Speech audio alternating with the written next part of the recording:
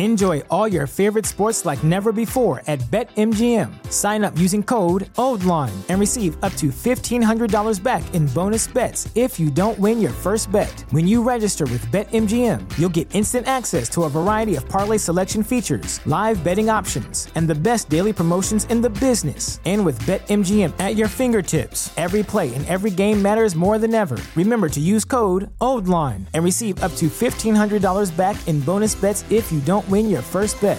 BetMGM and GameSense remind you to play responsibly. See BetMGM.com for terms. 21 plus only. Maryland only. New customer offer. Subject to eligibility requirements. Rewards are non-withdrawable bonus bets that expire in 7 days. Please play responsibly. For help, visit mdgamblinghelp.org or call 1-800-GAMBLER in partnership with MGM National Harbor. Promotional offer not available in Washington, D.C. Tony Dunn, ain't nothing to it but to do it, brother. Let's roll. In a world where Carolina Panthers fans have an insatiable thirst for Panthers news and opinions, only one podcast roars ferociously. It's the C3 Panthers Podcast. Yo, yo, yo. Welcome back to the C3 Panthers Podcast, brought to you by CarolinaCatChronicles.com. It's Wednesday night. It's time for the beat check, where we put our ear to the ground, trying to find out what's going around town. I guess we check the beat. Cody Lashney. This week we got a great guest in, Josh Klein from the Riot Report, and we've got some cool stuff to talk about. Before we get to our guest, though, we are so close to 100,000 YouTube views this month. I mean, we are 900 views away right now, I think is what it says. It kind of fluctuates because YouTube kind of projects everything, so it'll change. But we're right there, brother. We're right there. And we've been in the depths. We've been in the shallows. We've been in the shallows. Actually, yeah, we've been. Where we getting it? But we got some cool stuff to talk about. Nice seeing you again. Yeah, man. Listen, we're here with Josh. He's a longtime friend of the podcast. Happy to pick his brain once again. And Tony, you already know that we're going to do this with the best damn Panther fans in all of YouTube, man. D. Ill Skills, my man Panther Pickle, Sean Hume, the real AP, Tim Estes, Tim Tizzy, Tony Dunn. Let's check the beat on the C3 Beat Check, brother. Josh Klein, the Riot Report, welcome back. And I hope, actually, I would say I hope this, but I don't think you are getting any sleep. I feel like every time I see you on Twitter, you're like, this sleep is for the birds. I mean, I feel like if you're going to go on Twitter, you got to complain about something. So that's kind of my that's where it's at. You can't just, nobody goes on Twitter and is like, you know what, I had a really good cheese sandwich today. Everybody is like, feeling refreshed. My flight was 14 minutes late, and the biscottis were shitty, and I hate everybody. Yeah, that's I have it. Your daughter is what? Just over 1 now,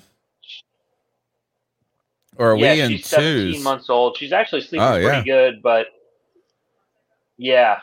so she's sleeping pretty good, but she just every now and then she's up at like 4:45 in the morning. Yeah, I saw that tweet the other day. The other day you said something to the effect of like, hey, I never knew I'd be up this early, or complain about. I was like, I feel like, man, there's people doing cocaine out there right now who are just like still awake. Yeah, they were still awake. And you're like, I had already taken a nap by the time it was 8 a.m. and I had already taken a nap and was awake from a nap, and it was 8 a.m. Yeah, and I was like, you're working on I got nap. a lot of day left. Nap too, yeah. I've been there, man. I got 3 kids, but thankfully mine are old, or well, not thankfully. I miss those. We love children. You'll love it, and before you know it, you'll probably be having another one. She's the best. I'm very happy. I'm certainly not complaining, but it would be nice to sleep until like 9 a.m. Oh, yeah. I imagine that is when sleeping in is 9 a.m. That's awesome. Like, that's welcome, folks. Is people listening to this, welcome to adulthood. Sorry to bring you down, YouTube audience. Yeah. Your life is going to suck. You can't wait. All this talk about wanting to get a job and wanting to do this, screw that. It's for the birds. All right, but you know what's also for the birds is the damn Panthers, man. Good Lord, they tease us. They rarely please us, but this week we were coming off a victory, an unexpected victory. Panthers, I think, were like, I don't know, like 8-point. I mean, they were dogs against the Buccaneers, home dogs, and just put the working on them, man. And then now a bunch of stories are coming out, Josh. So on the beat check, what we like to do is go through the latest headlines. And one of the ones that caught my eye that the Riot Report, I felt like was very early on the scene reporting and talking about, was the offer to trade for Brian Burns. Today, it was announced that Robert Quinn was traded from the Chicago Bears to the Philadelphia Eagles. We've been speculating about who this mystery team was that was offering these 2 first-round picks for Brian Burns that somehow the Carolina Panthers turned down. Cody and I are split on this. I don't know how the Panthers said no to 2 first-round picks. It must have been futures and back end. I don't know. Tell us a little bit about the Brian Burns story, what you know about the offer or anything you got about that news. Sure. So I think it had become, honestly, when you're a team like the Panthers, this happened, a month ago? Once they went 1-3, once the season went off the rails, which is weird to think about that it was 2 or 3 weeks in, you knew that week 2. You knew that teams were going to call. My favorite kind of reports are like teams are calling about this guy, and it's like, well, that doesn't mean anything. Like, I can call the Tesla dealership, but they're not giving me a Tesla. Like, it doesn't matter. I don't have the money for it. So I get it, and I understand why the reports are. One of the things I always like to think about, especially with these like national reporters, like Rap Sheet and Schefter and all those guys, is when they say like a source said this to me, it's like I try to think back. We all have sources that we're hearing from, but like what is that source? Like, even if you don't know exactly, but like who does it behoove to have these things come out in the media? Does it help the Panthers to have it come out that they're listening to offers for Christian McCaffrey and that they wouldn't trade him for anything less than a first-round pick? Maybe. Does it help the Eagles to that teams are calling about Christian McCaffrey, or like that? Does it help the Bills that Derek Brown is somebody that teams around the league are interested in? Like, it's all these things it's such a huge chess game, and so many things are leaked and happening on purpose that I always try to dive a little bit deeper. And ultimately, with this Brian Burns thing, the main report that came out about the Brian Burns is like a lock to be traded was an Eagles reporter who said that. So does that Eagles reporter have sources inside the Panthers locker room? Does that Eagles reporter have sources inside the Panthers front office? Probably not. But you know who they probably have sources is with the Eagles. So that to me makes sense. And when I kind of texted around just to see, hey, what's going on? Like this, when people start throwing out like it's a lock, and I have like people friends of mine texting me and saying, hey, Brian Burns is getting traded. And I'm like, oh, that's weird. Like, not like, just like my college buddies are like, I heard Burns is gone. And so I texted people that I know that are in the know, and they said ridiculous, like, I don't even remember what the exact quote was, but they said something like completely inaccurate or something like that. And then ultimately we come to find out that, people are offering a lot of stuff around the league. Now, just to go back to like what I just said, like, does it help? Who does it help to have leaked that the Panthers turned down 2 first-round picks for Brian Burns? That's what I was going to ask, did the Panthers leak that part? That's who I would think is like, who does, it probably helps you if you're trying to negotiate with Brian Burns, and when I say negotiate, try to keep him here. I mean, I don't know. It's like, it helps to make him the highest paid defensive end in the league when he comes up for a contract extension. That's what it definitely helps with. Wow. Okay. Because if I'm Brian Burns' agent, I'm saying, hey, bro, you wouldn't trade my guy for 2 first-round picks? Cool. Well, now you need to pay him $22 million a year. Before I turn the mic over to Cody, do you think they made a mistake? I mean, I think it all depends, right? We don't know what the 2 first-round picks are. We know that Brian Burns is a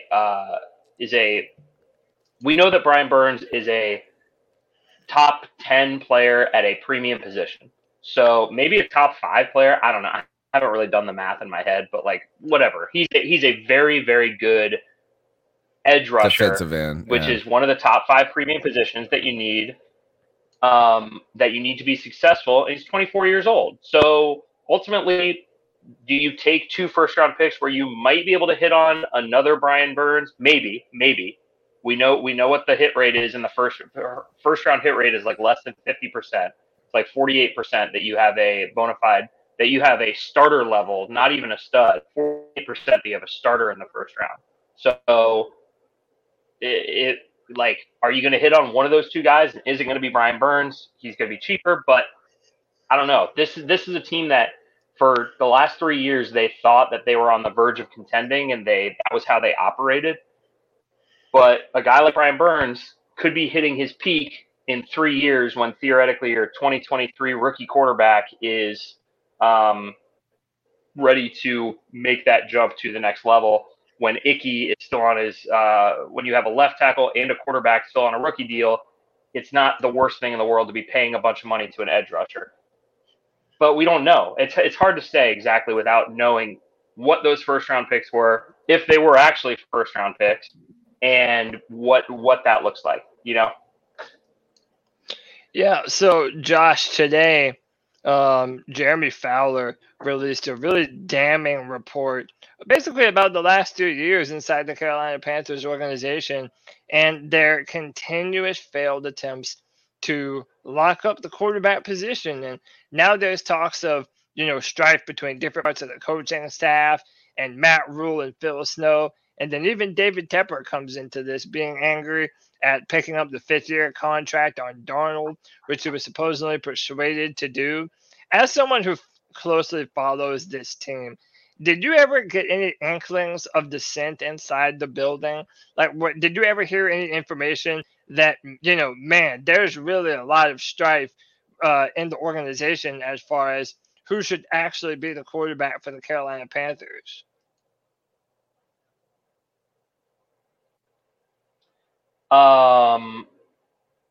Yeah. Short answer, yes. Long answer is it's complicated, right? I mean, I think that yes, I think there was a lot of dissent. I think there were a lot of conflicting opinions. But ultimately, I think that somebody lost their job because they made the wrong decisions at quarterback. It happened within the past 3 weeks. Like, I mean, Matt Rule got fired because of the Sam Darnold trade, because of the Teddy Bridgewater signing, because of the Baker Mayfield trade, because of the decisions that were made. And I know a lot of people are like sad about Matt Stafford. I'm not sure Matt Stafford would have been the answer in Carolina. Certainly if they'd have gone up and traded up and drafted Justin Herbert, I think that Matt Rule is probably still the head coach today. And I think we're looking at a completely different Panthers team. But ultimately, that's not what happened. And I think there was some collaboration involved between Marty Hurney and Matt Rule. Not even think. I know there was. But ultimately, it's like when people go out the door, they tend to get blamed because they're not here anymore to hear about it, if that makes sense. So like Marty Hurney gets fired. A lot of stuff that happened while he was here kind of goes on Marty Hurney's plate. Matt Rule gets fired. A lot of stuff that happened while Matt Rule was here gets put on Matt Rule's plate. It's the way it goes. It's the way it works in any profession. You're a bartender and you get fired. Somebody's gonna be like, yeah, man, that dude was pouring heavy. That's why we're short on Jack Daniels, not because of me. I've been pouring them light all night. So like that's just kind of the way it goes. But yes, I think there was a lot of strife, maybe not the right word, but there was some dissent inside the building. There were people that were, that had differing opinions. Obviously, it's a football team, but Matt Rhule was a big believer in making sure that that everyone was rowing the boat in one direction. That was how he operated in high school. High school. That was how he operated when he was running Baylor, when he was running Temple, right. And when he brought it to the pros, because that was what he knew worked. That was, in his mind, that was the way it worked. And ultimately, it didn't work at the professional level. But in reality, the NFL is such a quarterback-driven league. We know this, that if Justin Herbert is a Carolina Panther, I think we're looking at a whole different situation. They're certainly not in the position they are right now.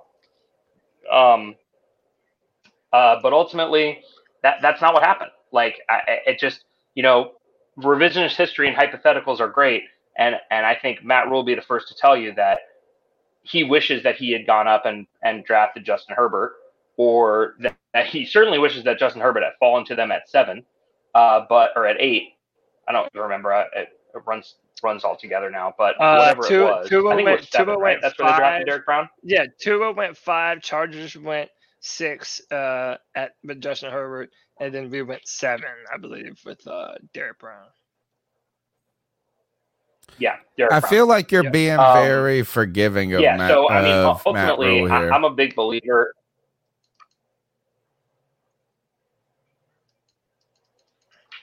I think we have some lag. A little lag. I feel like you're being very forgiving of Matt Rhule here. I apologize.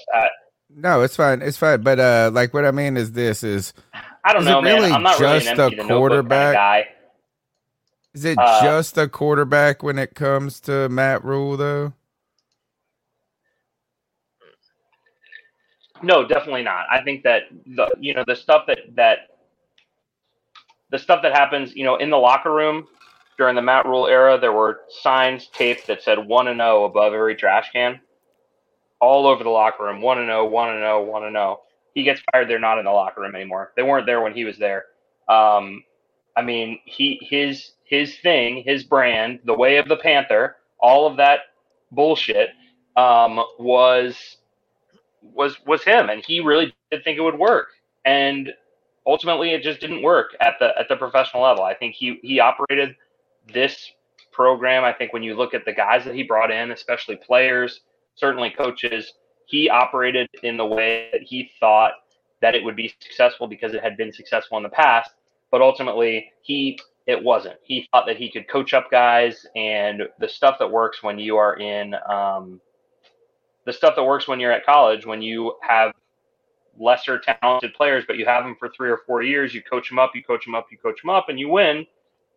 That's just not the way the NFL works. And, when guys that you're talking to, when you're telling to buy in and to say 1-0 and to be one of you and have the Pepsi brand and all that other stuff, when they're making just as much money as you and they're not 19-year-old sophomores, it doesn't really resonate. And I think ultimately that's what we ended up seeing.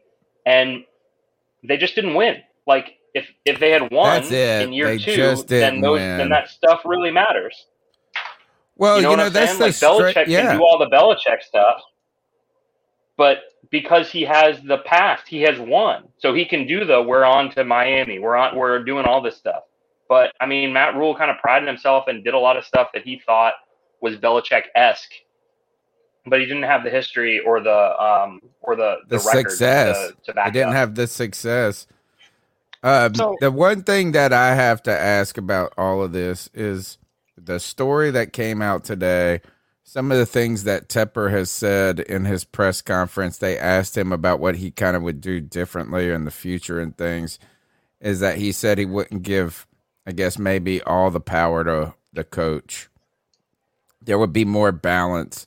My question about this is as we look at kind of some of this fallout that's coming out, is Fitter a real dude? Is he a guy that can be a GM, or is he a wet noodle? And like just a yes man, like, because right now the way it's being painted is he's a guy that could navigate between a coach who was maybe a little too full of himself and an owner who is very prideful?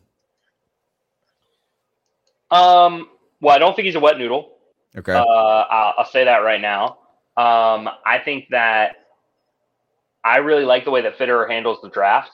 Some of the things that he says I really agree with, in terms of, like, he has said multiple times that the more darts you have to throw, the better. And one thing that I have, like, as I dove into covering the NFL and learning more about the draft process and just the way that rosters are constructed, it's that the draft is like 40% luck. Like, yeah, you could be really good at drafting, but ultimately, like, the right guy's got to fall to you. You got to have the right position open. You got to have the balls to make the right pick, trades, all that stuff. And the hit rate on being successful in the draft is just not good. So, like, the idea of, like, trading back, picking up more tickets, I love that idea. But in reality, like, Scott Fitterer, signed the transaction log to trade for Sam Darnold. He signed the transaction log to exercise the 5th-year option to trade for Baker Mayfield. And I think, I know Rule was really pounding the table for Mayfield, needed a new quarterback and whatever. And you look at some of the other quarterbacks that went in this draft that are not Matt Corral. You say maybe that's somebody that could be better than Corral, but ultimately we just don't know. We haven't seen anything from Matt Corral. Not to his fault, but I mean, just injury is what it is. But I mean, it'll be interesting to see what Scott Fitterer does when he has 100% control of the roster. I am hesitant to say that Scott Fitterer has 100%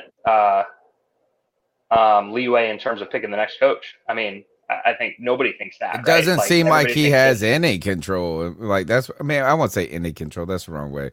But I don't feel like Tepper has learned. Maybe not learned. Listen, I think he's ready to just get back in the driver's seat again. Here's the thing about Dave Tepper. He has run the organization for he's owned it for 5 years now. He has pretty much followed the new owner playbook to a T. Every chapter, every verse, he has done it. He has gone out and done the fan service of something that doesn't really mean anything, but the fans have been clamoring for it for years. He has put the logo on the field. Basically hollowed out the business side and filled it with all of his people. Yep, exactly. Hollowed out the business side, filled it with his people. Changed the way the business is run. He has fired the incumbent head coach and the incumbent quarterback at the first signs of trouble. Now, Cam Newton, there were a lot of signs of trouble. Whatever, we'll deal with that, I'm sure.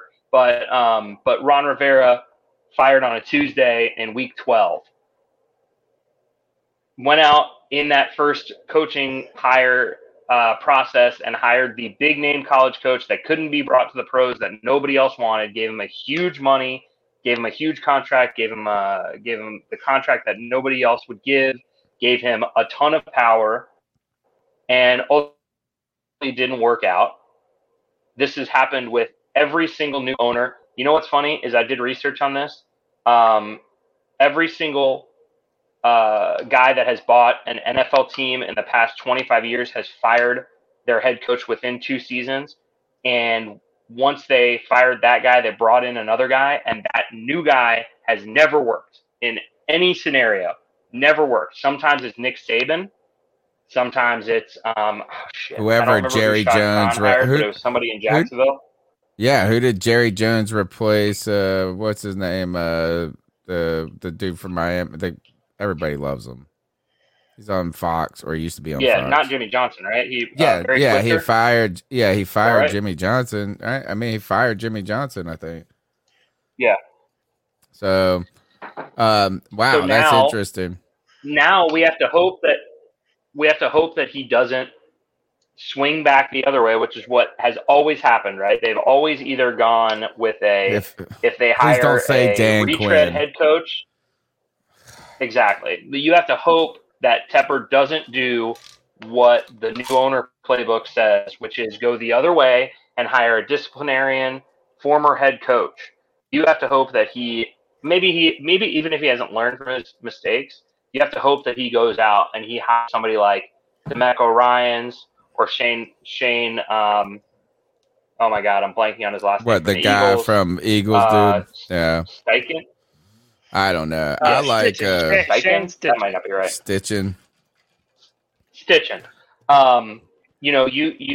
That's who the Panthers need, is a up and coming head coach. Or I wish that would give Steve Wilks a chance. I can't see a scenario where that happens, but I wish that it would happen, because I think that Steve Wilks deserves to have the opportunity to be a head coach. I think that he is a tremendous leader and has been set up to fail every time that he's been given the job, both times. So I think he should certainly be in the running, but I ultimately don't think that's going to happen. I mean, ultimately, if you're a Panthers fan and you're hoping for success, you want DeMeco Ryans and a new quarterback drafted in the top 3 and go, right? I mean, that's the best scenario. Maybe. So that actually is a good segue. Tony mentioned that him and I kind of see things differently. And I know you don't have much time left, but I want to kind of, for our last question, and transition to this week against Atlanta. I believe that P.J. Walker represents the perfect spark that the Carolina Panthers need right now. He has a propensity to push the ball downfield. He has an aggressive play style. And it's not a coincidence that we see DJ Moore finally, reveal what he's capable of now that he has P.J. Walker at quarterback. The run game is now, looking more ferocious now that it's Christian McCaffrey less. Josh, this division's wide open, man.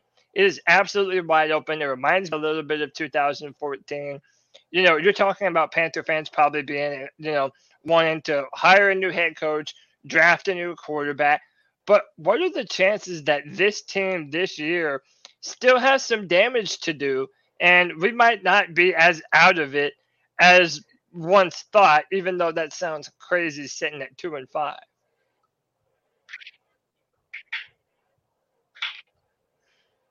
Oh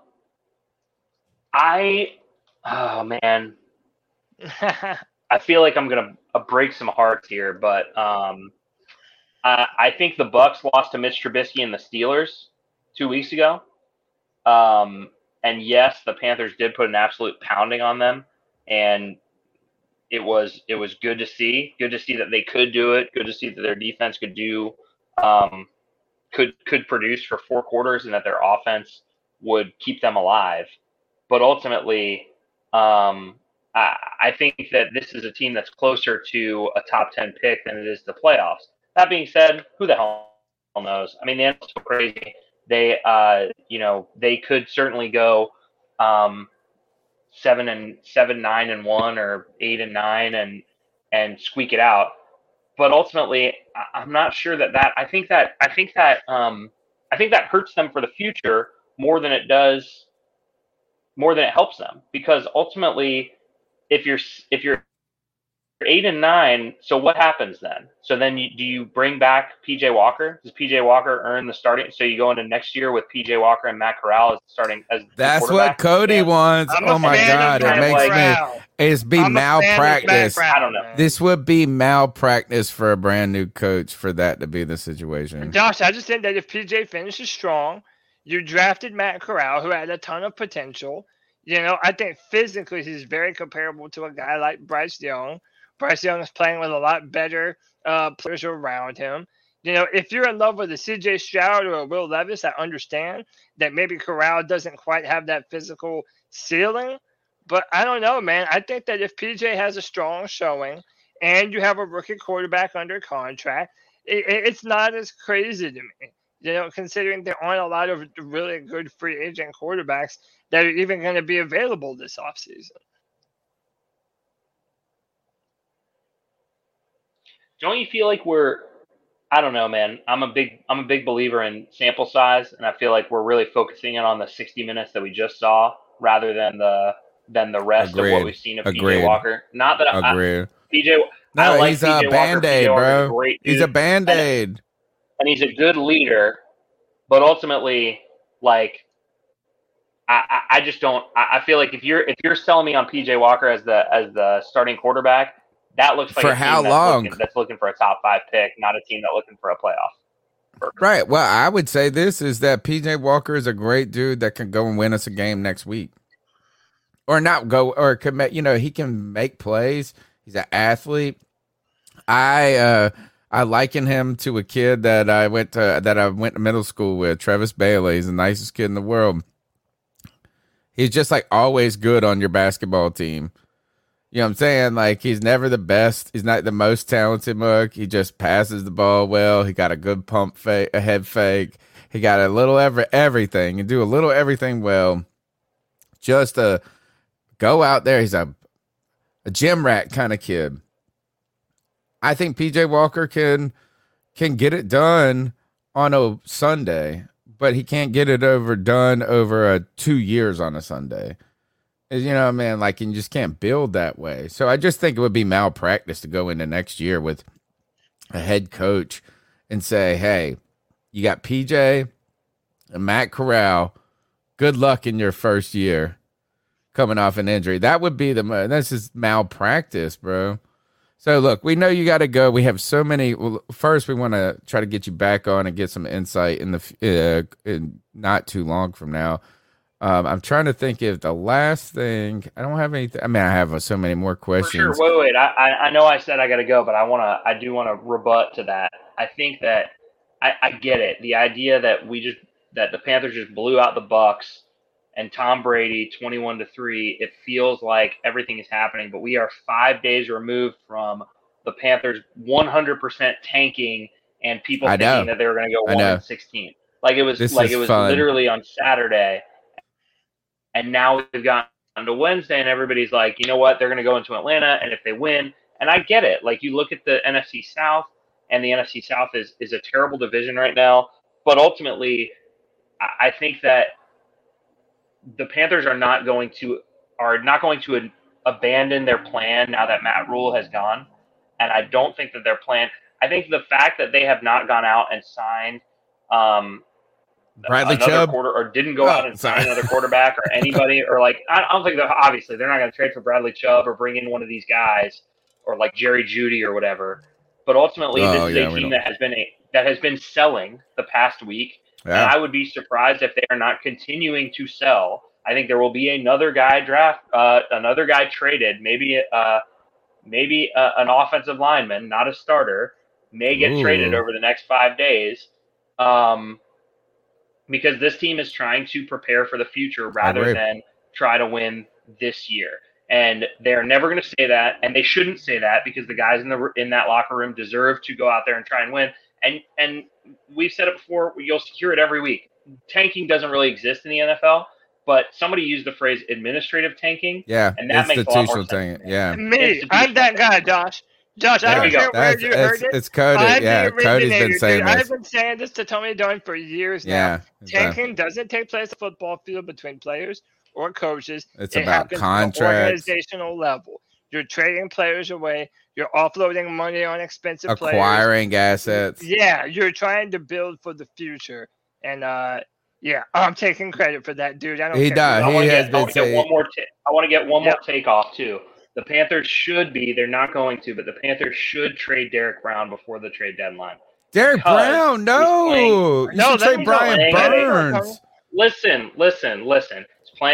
He's playing his absolute best right now, right? He could draw you a first round pick right now. He is going to be due for a ton of money, not this year, not next year, but the year after. That'll be year 3 of a rookie quarterback when you should be in your window to win the Super Bowl, to go to the playoffs. You do not need to be spending $15, $20 million on a defensive tackle in that season. If you can get a first round pick right now for Derek Brown, you should do it. They're not going to. Do the Panthers pick top 5 next year?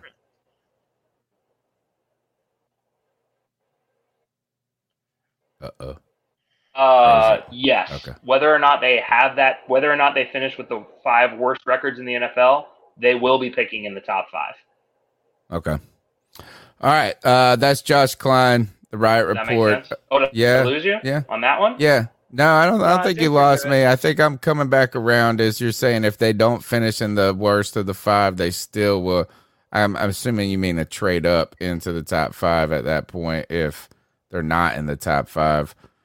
We have a thing. Look, is we got to let you go. We can pick your brain all night. We had a cool take last night on the show, which I think David Tepper hopes that somehow Steve Wilks actually wins the job. I think it would take a ton of pressure off of him because he's going to have to go out and get the guy now. And like you said, the track record for the new owner playbook is not good on this in the swing. It would almost be best if Wilks won the job and it took some of the pressure off of that.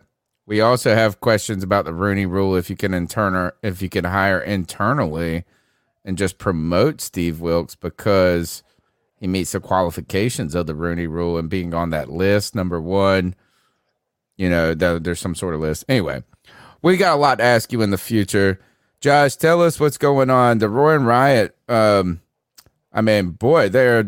guys are battling through a tough season for fans, and it hasn't been the first season, but this has got to be one of the toughest seasons to organize fan support. But we're with you. I just saw my friend Susan Deans, and she's a member of the Roaring Riot, and she was talking about her tickets. I was like, gotta put them on the Riot Exchange, this and that. So tell the people how they can not only find your work, but how they can support fans and the fan community in Carolina. Yeah, man, we appreciate that. Listen, the a lot of people are like, I don't want to spend another dollar with David Tepper and the Panthers. We are not related to David Tepper and the Panthers. We're our own separate entity. But ultimately, the Roaring Riot is the fan union of the Carolina Panthers. So if you're a Carolina Panthers fan and if you are watching the Carolina Cat Chronicles, I certainly believe that you are. You go to roaringriot.com. You get a cool T-shirt, sticker patch, all that cool stuff. With your membership kit this year, we throw a huge tailgate, a block from Bank of America Stadium. The one on Thursday night is going to be incredible. We've got these light-up glasses that are super fun. Everything's dedicated to Sam Mills this year. We go to away games. If you ever heard Keep Pounding chants on TV at an away game, that's the Roaring Riot. That's us. So we just want to bring Panthers fans together and raise money for charity. That's the reality. Those are the two things that we want to do. And I just saw, do the Riot do Philly games? Yeah, we have a Philadelphia chapter. We have 40 chapters all over the world. So go to roaringriot.com, click the chapter map.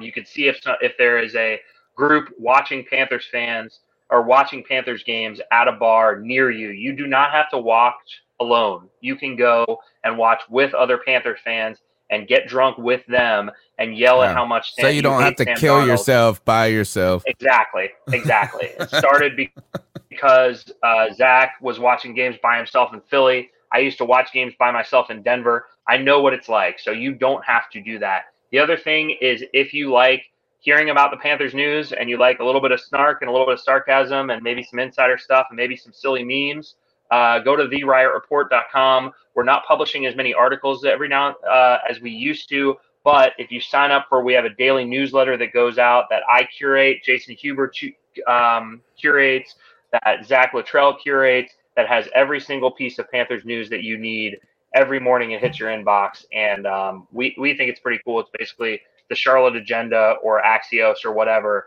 for Panthers fans. So encourage you to sign up for that. And then follow me on Twitter for @JoshKleinRules if you're looking to see people complain about getting up early. Fantastic. Thank you again for coming on. We're going to get you back. And all right, that's it. We'll just keep pounding, brother. For sure, man. I'll come back, and I will not have a heart out to go watch House of Dragons with my wife, and I will be able to get drunk on this show and reveal all kinds of secrets. Yes. So. Yes. Perfect. Dude, perfect. The fact that you said it's for the House of the Dragons, you're all good in my book, dude. Rings of power, baby. Better than, greater than. Oh, who gives a shit? Gotta do it. All right, man. Take it easy. I love it, man. Cody, I need you to take the mic for about a minute and 30 seconds as I diffuse one fire real quick, and then we finish up because there's a couple of things I want to talk about with this article. So talk to the peoples, particularly Just Don't Care. Chat, you hear that?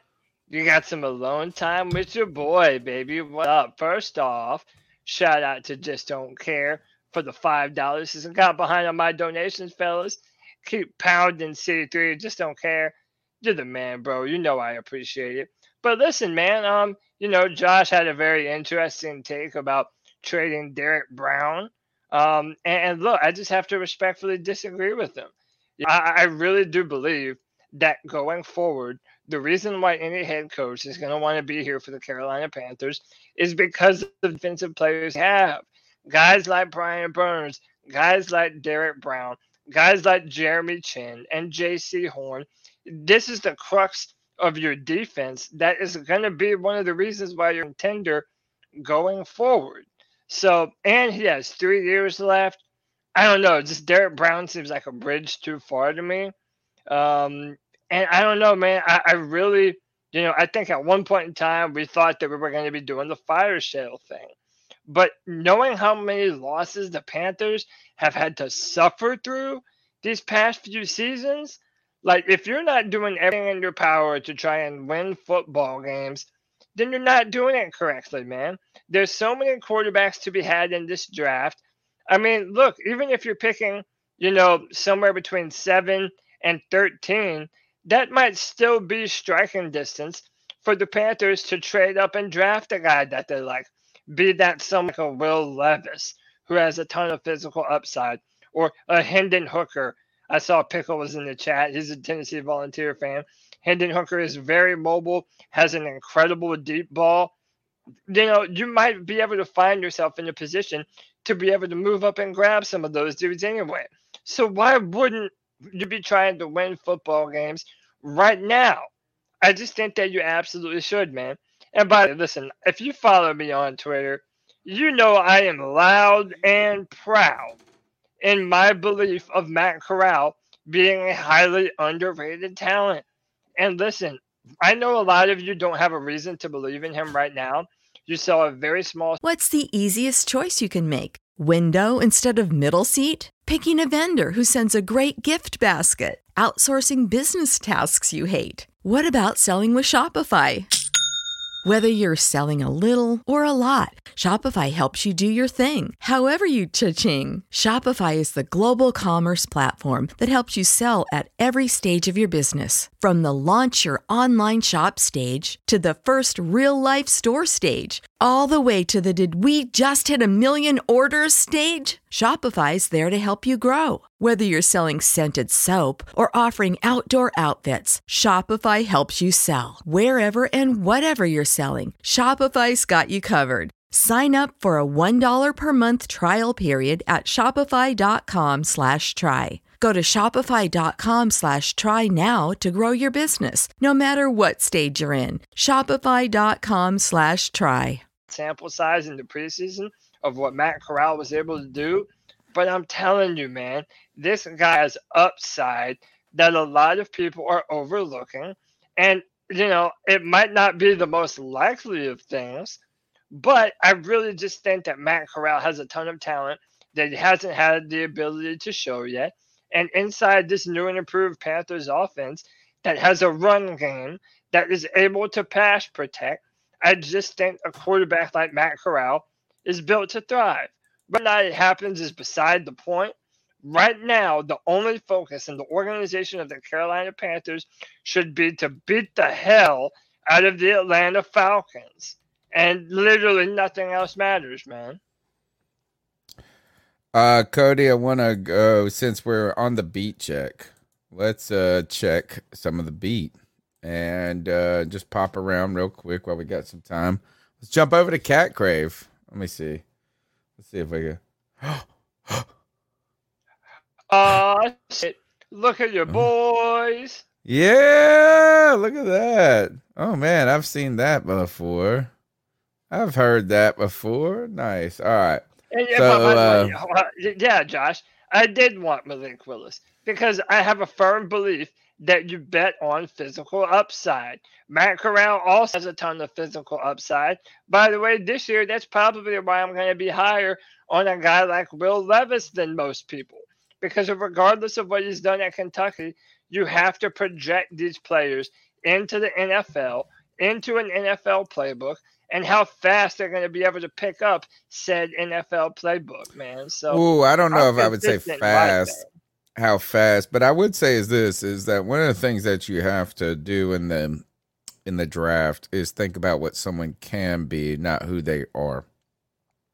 Only, yeah, right.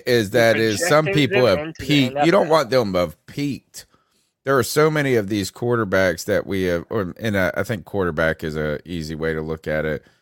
Is they are their best in college. And like Patrick Mahomes is better now than he was in college. Absolutely. Just that simple. So was Josh Allen. So was Justin Herbert. Right. And so were a lot of people at their own jobs.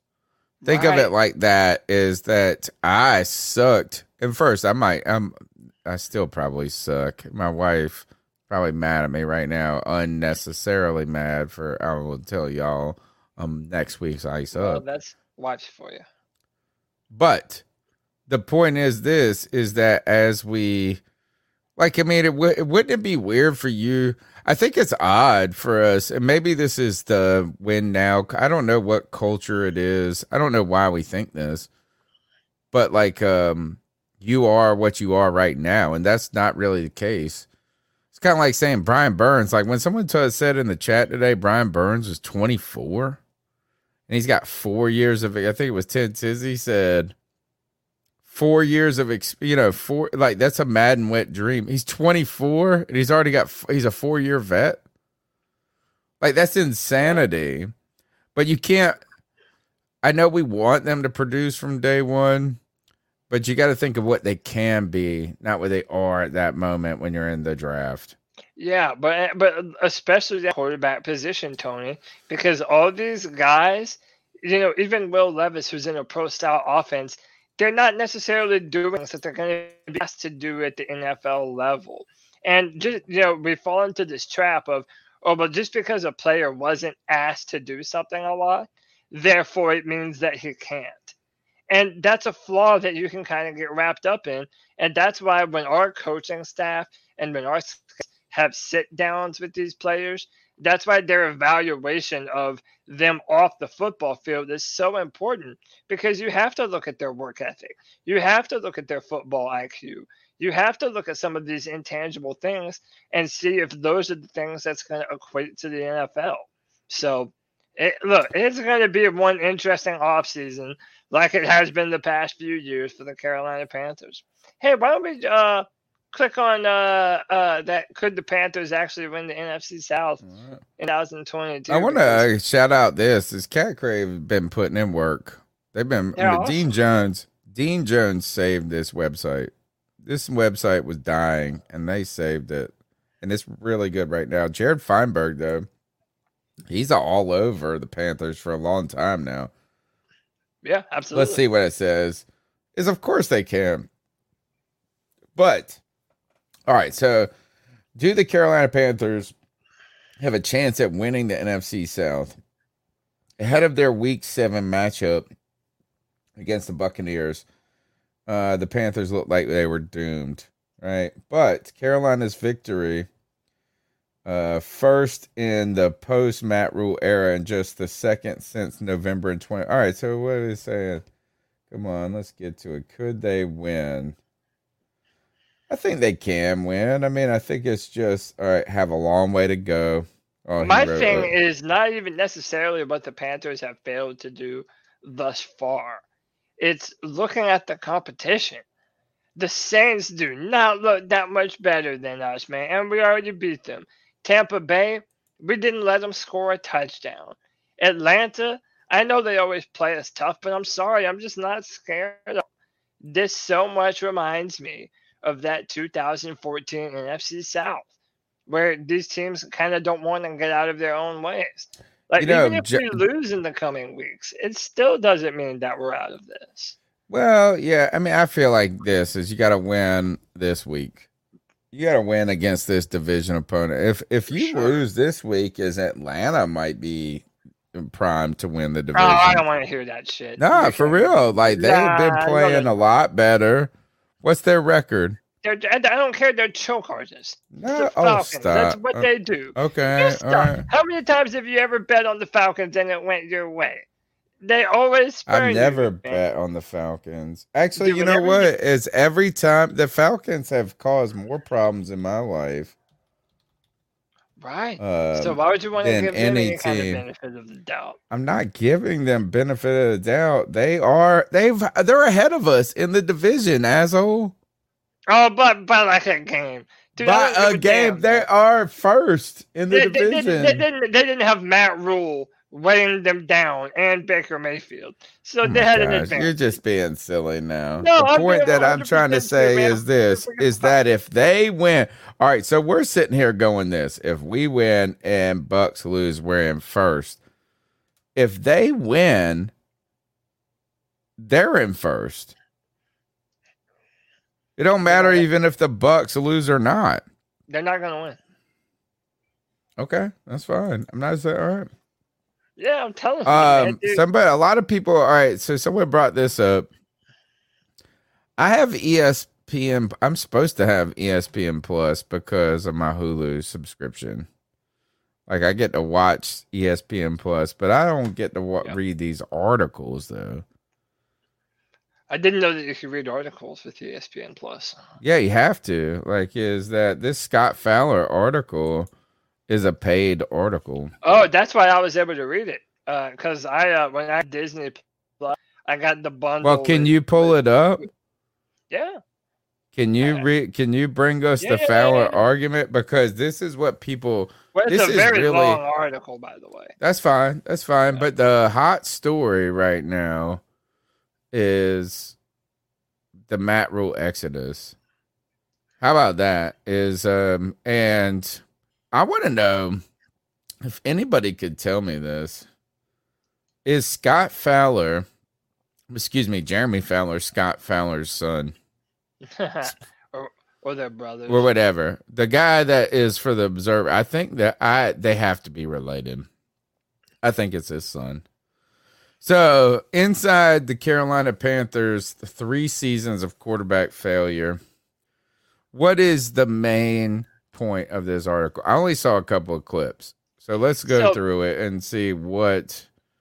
Tell me a little synopsis of what's going on. Again, there's a lot of it. But in summation, basically, at every step of the way, there was a better option that Panthers wanted but then failed to get.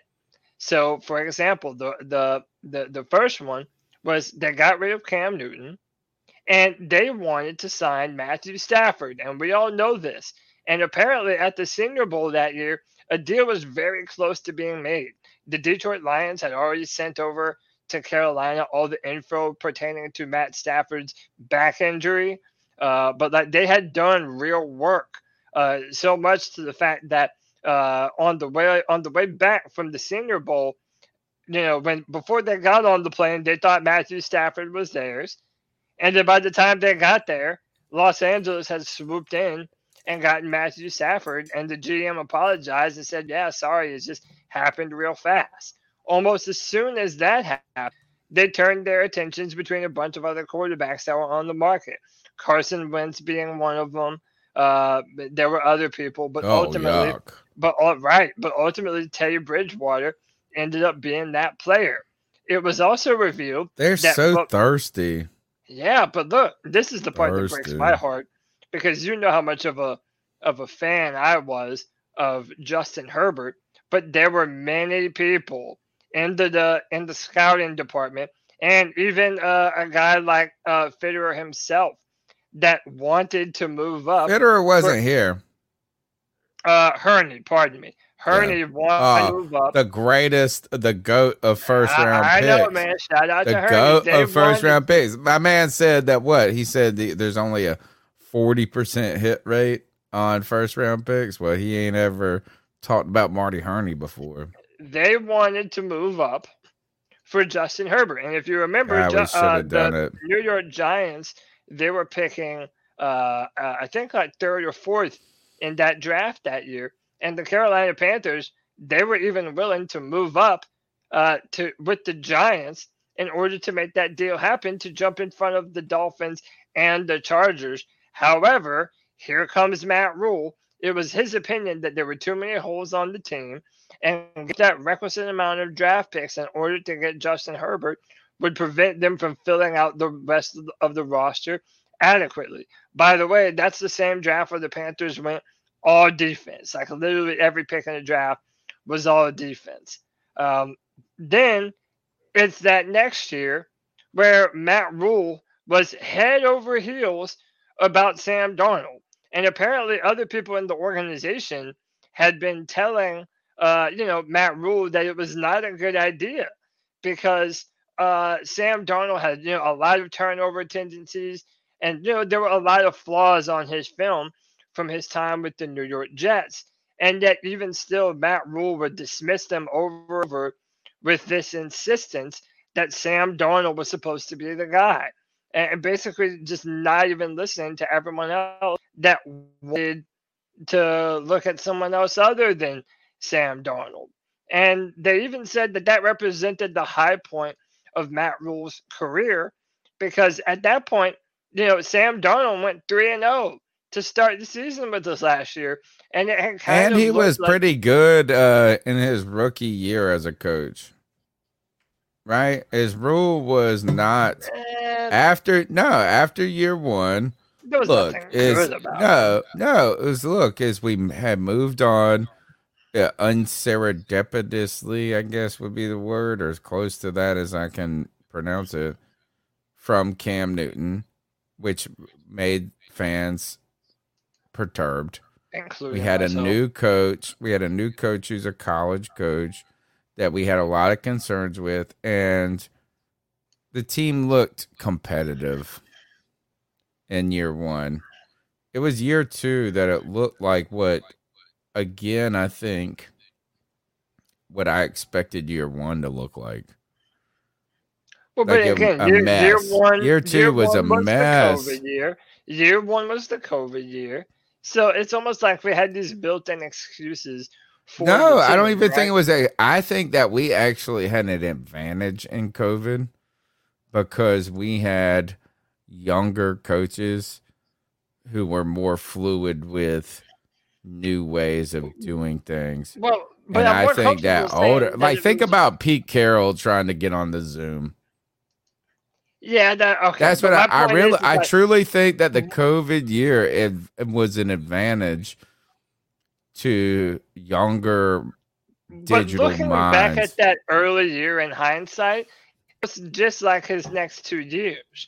So, even though we at the time wanted to give him the benefit of the doubt for being a first-year head coach during the COVID year, point being, after year one, Tony, you're not saying, this dude has to go right now, unless you were like Greg or G Baby or whatever. No, that's what I'm saying. Is I thought that we were building the right direction. But when you look back at it now, it was always the same old thing. It was a college coach that could never truly put in the right position to succeed. And literally, as you go through this entire article, Tony, literally every time a major quarterback decision needs to be made, it was. What's the most damning part about the article to you? How about this? Tell me the 3 things. If you could tell me 3 things about this article. Okay. 1 is the most important, 1 is the most damning, and the 1 is the most surprising. Ooh, let's do it like that. What's the most important part that we learned about this? To me, the most important part is that they decided to not bet big on Justin. And you look at what that guy's capable of doing. You might want to be down on him this year because the Chargers are very hurt. You shouldn't. But that guy is a franchise quarterback. And by the way, one of the things that I said on this podcast is that Justin Herbert had Luke Kuechly DNA. That's what Dave Gettleman said about Christian McCaffrey when they drafted him. And that would have been the same thing with Justin Herbert, except at the most important position in football. one of the most damning things is they said that this season, it was like right after the Cardinals game, that you could sense there was a visible like a tension amongst Panther players, that they were kind of down in the dumps, kind of like upset with themselves. They felt like no one could carry themselves. And yet the coaching staff was quiet. Like there was no trying to rally the troops. Like they didn't even say much to the team that had been continuously losing so much. And I think that was very indicative that these coaches, specifically Matt Rule, he knew that he was the dead man walking. I mean, he absolutely knew that going forward, his ass was on the chopping block. And then it really showed after the 49ers game. And, everybody had already kind of seen the writing on the wall. To me, the most surprising thing, Tony, and I guess it isn't surprising, but just for the sake of the gossip, that multiple different sources told Fowler that after Darnold started underperforming, David Tepper was furious with the fact that they picked up his fifth-year option before he had ever played a snap of NFL football, and that he was apparently persuaded at the time by Matt Rule and I believe Fitterer and other people in the front office in order to kind of go forward with Sam Darnold. They convinced Tepper that they should pick up the fifth-year option, and he was absolutely livid about it. And I just find that to be, the most surprising and yet the most unsurprising thing at the same time. And Tony, I'll give you a bonus one. After Matt Rule was fired, so this is probably the saddest thing to me. And then I'll read this super chat by Michael Davis. The saddest thing, Tony, was guess who was the player to rally the troops and try and get the morale back up after Matt Rule had been fired? Can you guess who it was? I mean, you want to say Shaq Thompson, but I feel like it's going to be somebody who is kind of on the outs with the... Boy, I'd say, how about none other than Christian McCaffrey was the one who got up in front of everyone and gave it's like a leader of the locker room and tried to rally the troops and try and get the morale back up. And then, dude, not even a few days later, this man is traded to the San Francisco 49ers. Do you think is it strange that Christian McCaffrey wasn't more of a feature in the Carolina Panthers media? Why has he just been absent from everything? Like, I feel like we paid him. They should have been trotting him out after these games to do some press conference. We haven't heard from him at all. So when you say that, like, I almost feel like Christian McCaffrey was either an introvert or is just trying to go bang Olivia.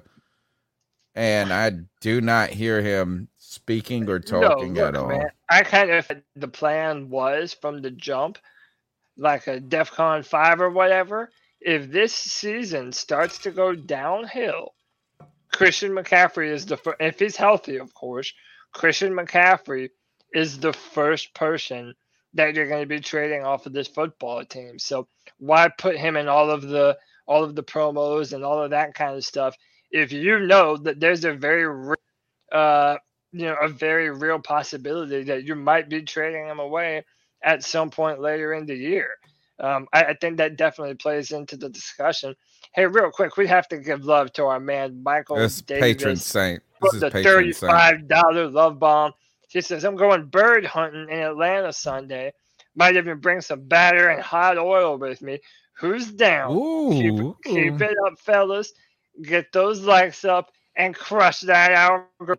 You heard the man. Hit that like, hit that subscribe, hit that notification bell for every single time the C3 Panthers podcast goes live and brings you the Panther information and discussion that you so love. Fried falcon on the menu. Ooh. fried falcon. Sounds delicious. I will say, all right, so I've looked around a couple of things. I looked at the, let's see what Panthers.com. This is another sad one that was in the article. At one point in time, Fitterer liked the idea of Trubisky to compete with Darnold for the starting job. Do you want now? You want to keep that? Man, we should get rid of Fitterer right away then. You know what is the news that is coming out on this story? First, I'm a little... Man, I don't want to say it to the people like, look, we're going to have Joe Person on hopefully in a couple of weeks. I'm already working on getting him scheduled. He can't come next week, but we're going to get Joe Person in the future. Hopefully the following Wednesday for the beat check. I don't want them to hear this. Even our guest tonight and our guest in the past. It's like, why is it now that you asked this question tonight?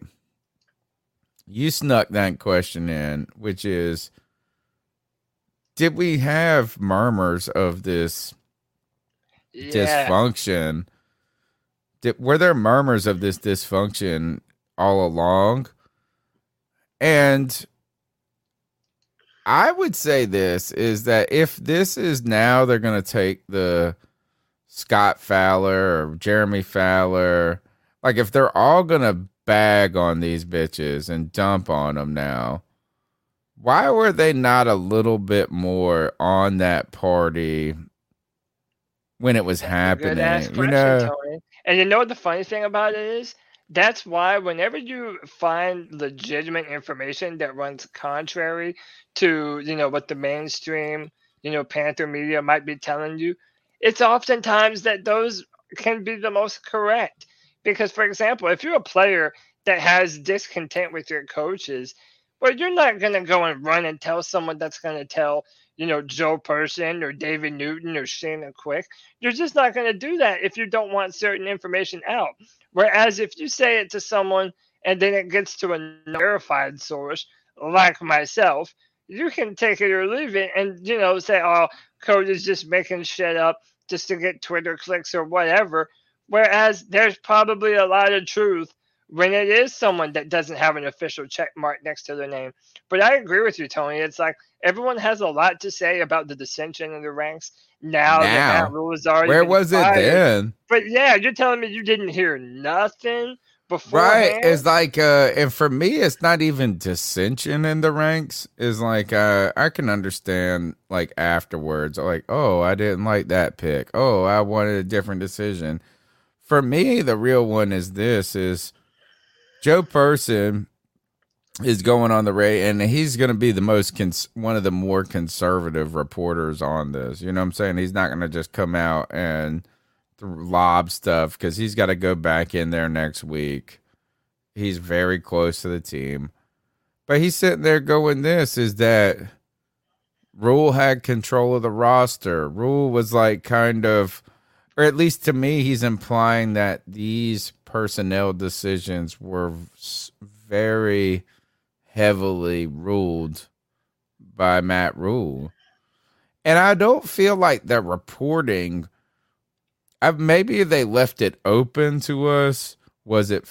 I feel like this is right now, Scott Fitterer seems like a wet noodle to me.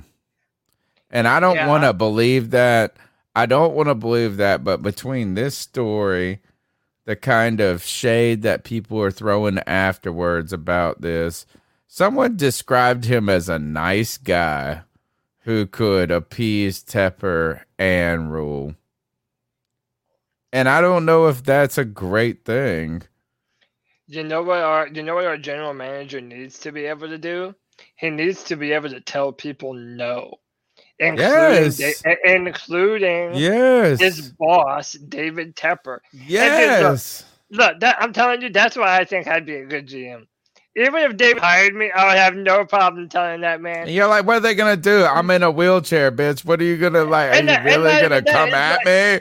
It's like, dude, I have the balls to tell people, hey, look, if you want to do that, it's whatever. But there is no way that I'm signing off on that dumbass decision. That's why he dies on this hill. Yeah, or he says he don't like that. Cody's always like, I live on this hill. Because I'm undefeated, man. I've never died. Who's ever killed me, bro? You cannot keep saying dude, that. I'm literally undefeated, and I've never one time in my life, dude, check the record. But my point being is that, if David Tepper is going to be this guy that throws his weight around and throws his billions and his power and influence, like, you have to be able to know what you're doing from an organizational standpoint. And I agree with you, Tony. Based on the track record thus far, I don't know that Fitterer is that type of dude that if he genuinely believes something. So, for example, if I'm general manager of the Carolina Panthers, I say to David Tepper and the coach and everyone on that staff, there is no move at all that I endorse higher than going up and securing our franchise quarterback in Justin Herbert. And any other decision. Well, he wasn't there then. Wrong. He wasn't there then.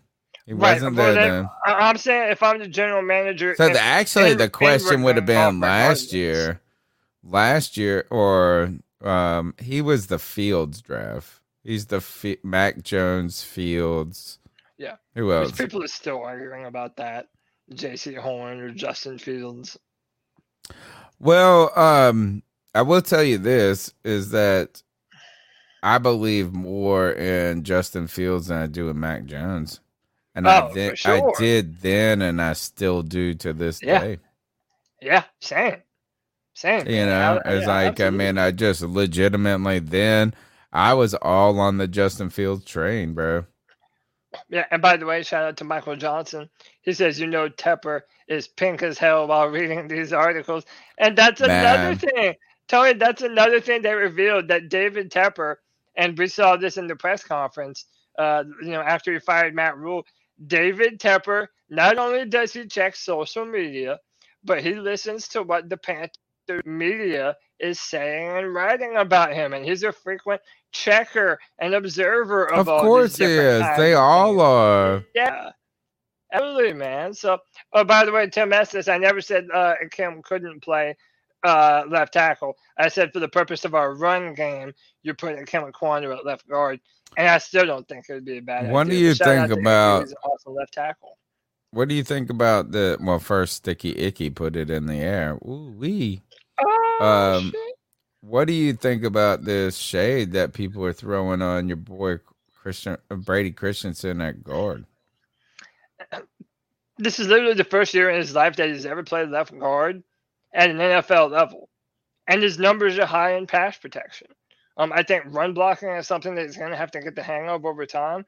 But I'm not worried about it, man. And I'm certainly not giving a damn about PFF, man. PFF, Why? You don't want to start Michael Jordan?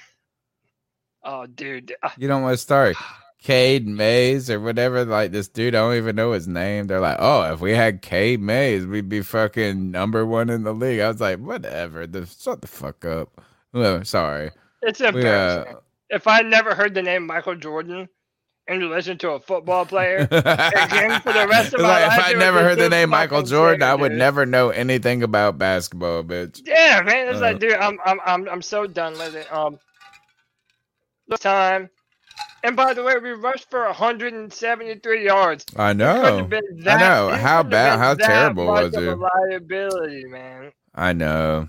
It's dumb, dude. What I do actually, it's not dumb. It's like a reasonable position to like have questions, concerns, and this and that. But what is dumb is for 85% of your life to say that PFF sucks, and then the one time PFF verifies your position, you're like, oh, look at these grades. Because I'm pretty sure, and you guys, the people that are listening right now, don't really know what the hell we're talking about. I mean, they do. They know who we're talking about, but they don't know. Inside Panther baseball, you know what I mean? Yeah, but the point is these motherfuckers are always like, oh, don't ever trust PFF. That's why I don't ever give a fuck about PFF. And then when PFF supports them, they're like, oh, well, look at this fucking grade right here. You're like, and don't forget the fact that they know, other NFL offensive linemen, and literally everything that they say is backed up by their former NFL player friends. Like, dude, it's such an easy cop out to say, my NFL friends say, like, whatever, man. You need to trust. I don't even care about it. I don't even got to go that far. I just got to go to this far, is that the mugs are like, oh, well, now PFF supports me. That's my whole thing is this. Is you can't shit on something all day long, and then, well, you can, and that's what people do. Oh yeah, all Tony, right. I wanted to ask you this before we jumped out of here. Pat Elflein has to have season-ending surgery. On so what? Therefore, I'm not I think it was his foot. Panther Pickles in here. I'm sure he can correct me if I'm wrong. But season-ending surgery, and Bradley Bozeman is going to be the center for for the rest of the year. And I hate it for Pat, man. I know I was never a fan of his per se. Yeah, but played better at center than at guard. Yeah, played better than most people expected him to. And always better at center than he was at guard. Right. So, I hate it for him for that reason. But at the same time, how could you not feel happy for Bradley Bozeman? And now I'm actually worried. I'm sad. Why? Because first of all, he should have been arguably playing from the beginning. Right? Oh, for sure. So we missed 5 games with him starting, technically. You can say one was because of injury. But what I'm sad about is I think he's only on a 1-year deal. So yeah, that's true. I want to get hype and like this guy a lot.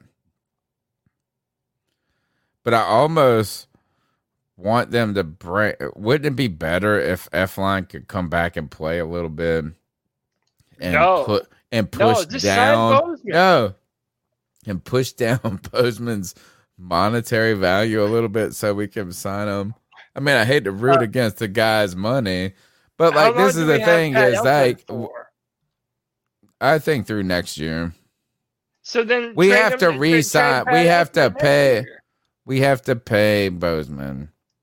Yeah, and we don't have to pay him a ton. But we're gonna have to give him money, and that's the only thing. He seems to really love the Panther community, and him and his wife are very active amongst the Panther fan base, taking pictures. They're incredible.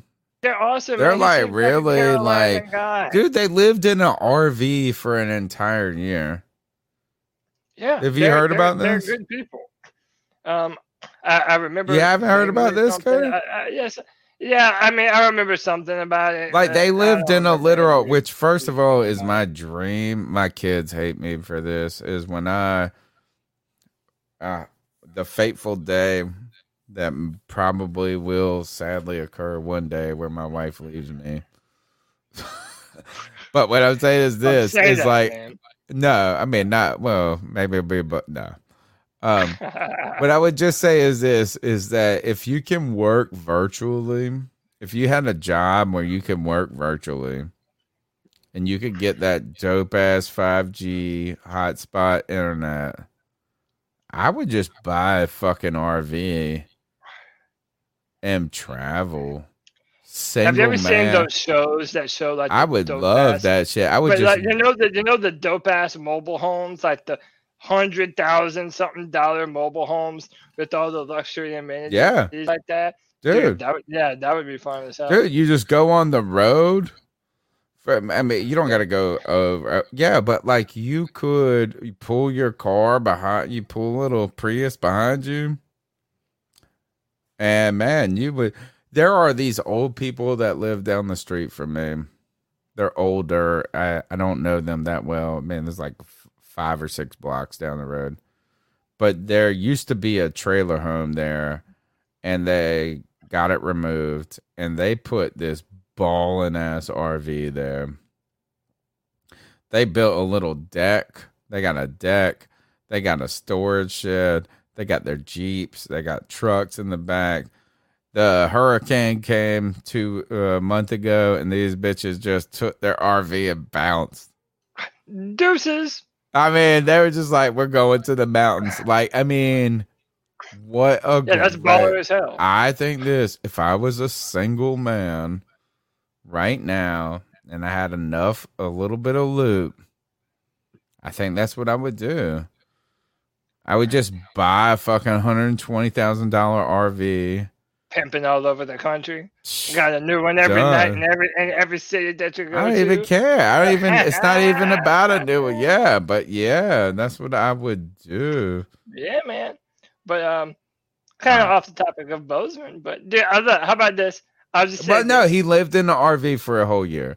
Him and his wife. And they're not. And he's not a small person.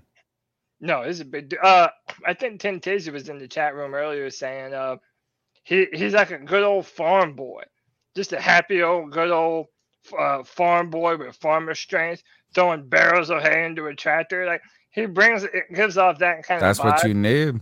A lovable dude, by the way, man. You know, we haven't had like a dude at center that everybody was able to get behind like that since a little. You know what I mean? So yeah, I'm happy for Bozeman, and I definitely think that next year, especially if our offensive line continues to do well, Bradley Bozeman has to be a priority. Has to. All right. I think we've covered about most of the topics we can cover tonight. But we will be back Friday night with the Friday free-for-all. And Sunday, we'll have the post-game show. What else should we be thinking about right now, Cody? I don't know. Tell me. Get us out of here. I don't know. Help me out. A W, man. A W. How about this? Believe in your team, man. Let your heart lead you for once. Let your mind and all the rationale put that bullshit away. We're about to smack the hell out of the Atlanta Dirty Turds. And, dude, we're going to show him or show you something. We're going to show them what time it is in the NFC South, man. The Panthers have what they need to be successful. So, you know what? I'm believing in my team, Tony. I haven't done so in a long time. But, damn it, I'm doing it now, baby. That's good news, people. That's good news, people. This is the C3 Panthers podcast brought to you by CarolinaCatChronicles.com. Tuesday nights, we chop up the latest Panthers news and opinions, 9 p.m. live. We've been doing it for over 10 years now. Wednesday night, we hit you with the beat check. Friday night, we hit you with the Friday free-for-all, where any fan, if you want to be you don't want to just listen, you want to control the conversation, Friday is the show. Look, you can call in on Tuesdays. We want fan interaction. We want to highlight you. But on Friday, you're the host. You're the host on Friday. Right. Well, at least, and Cody always is the producer. On Sunday, we got the post game. Oh, did I skip a day? Oh, I did. Saturday simulations. Bro, Prophetic. The C3, bro, we have been killing it, dude. We've been killing it. Y'all have been great hanging out with us. But look, we need your help. We need y'all's help. I cannot tell you this enough, is that success breeds the desire for more. I want more subscribers. I want more views. Just because I want to grow this family. We're so close. Let's get to 5,000 subscribers. Let's get to 100. 5,000. I know. We asked for your help to help us get to 4,000. And, dude, we're so close to 5, man. Let's get to 5,300 and give away a Brian Burns jersey. 5,300 subscribers. Let's get there. And we're giving away a Brian Burns jersey. 53, right? That's his number? Am I wrong? Am I right or am I wrong? That's his number. That 5,300 subscribers. I'm buying this Brian Burns jersey. We're going to keep him here. We're going to keep you here. Cody, as always, it's been wonderful hanging out with you. I will continue to talk football till midnight if you wanted to, but I feel like we should go. Probably sadly. So. Listen, man. Until next time, C3 Panther Nation, you already know what to do. Just keep pounding.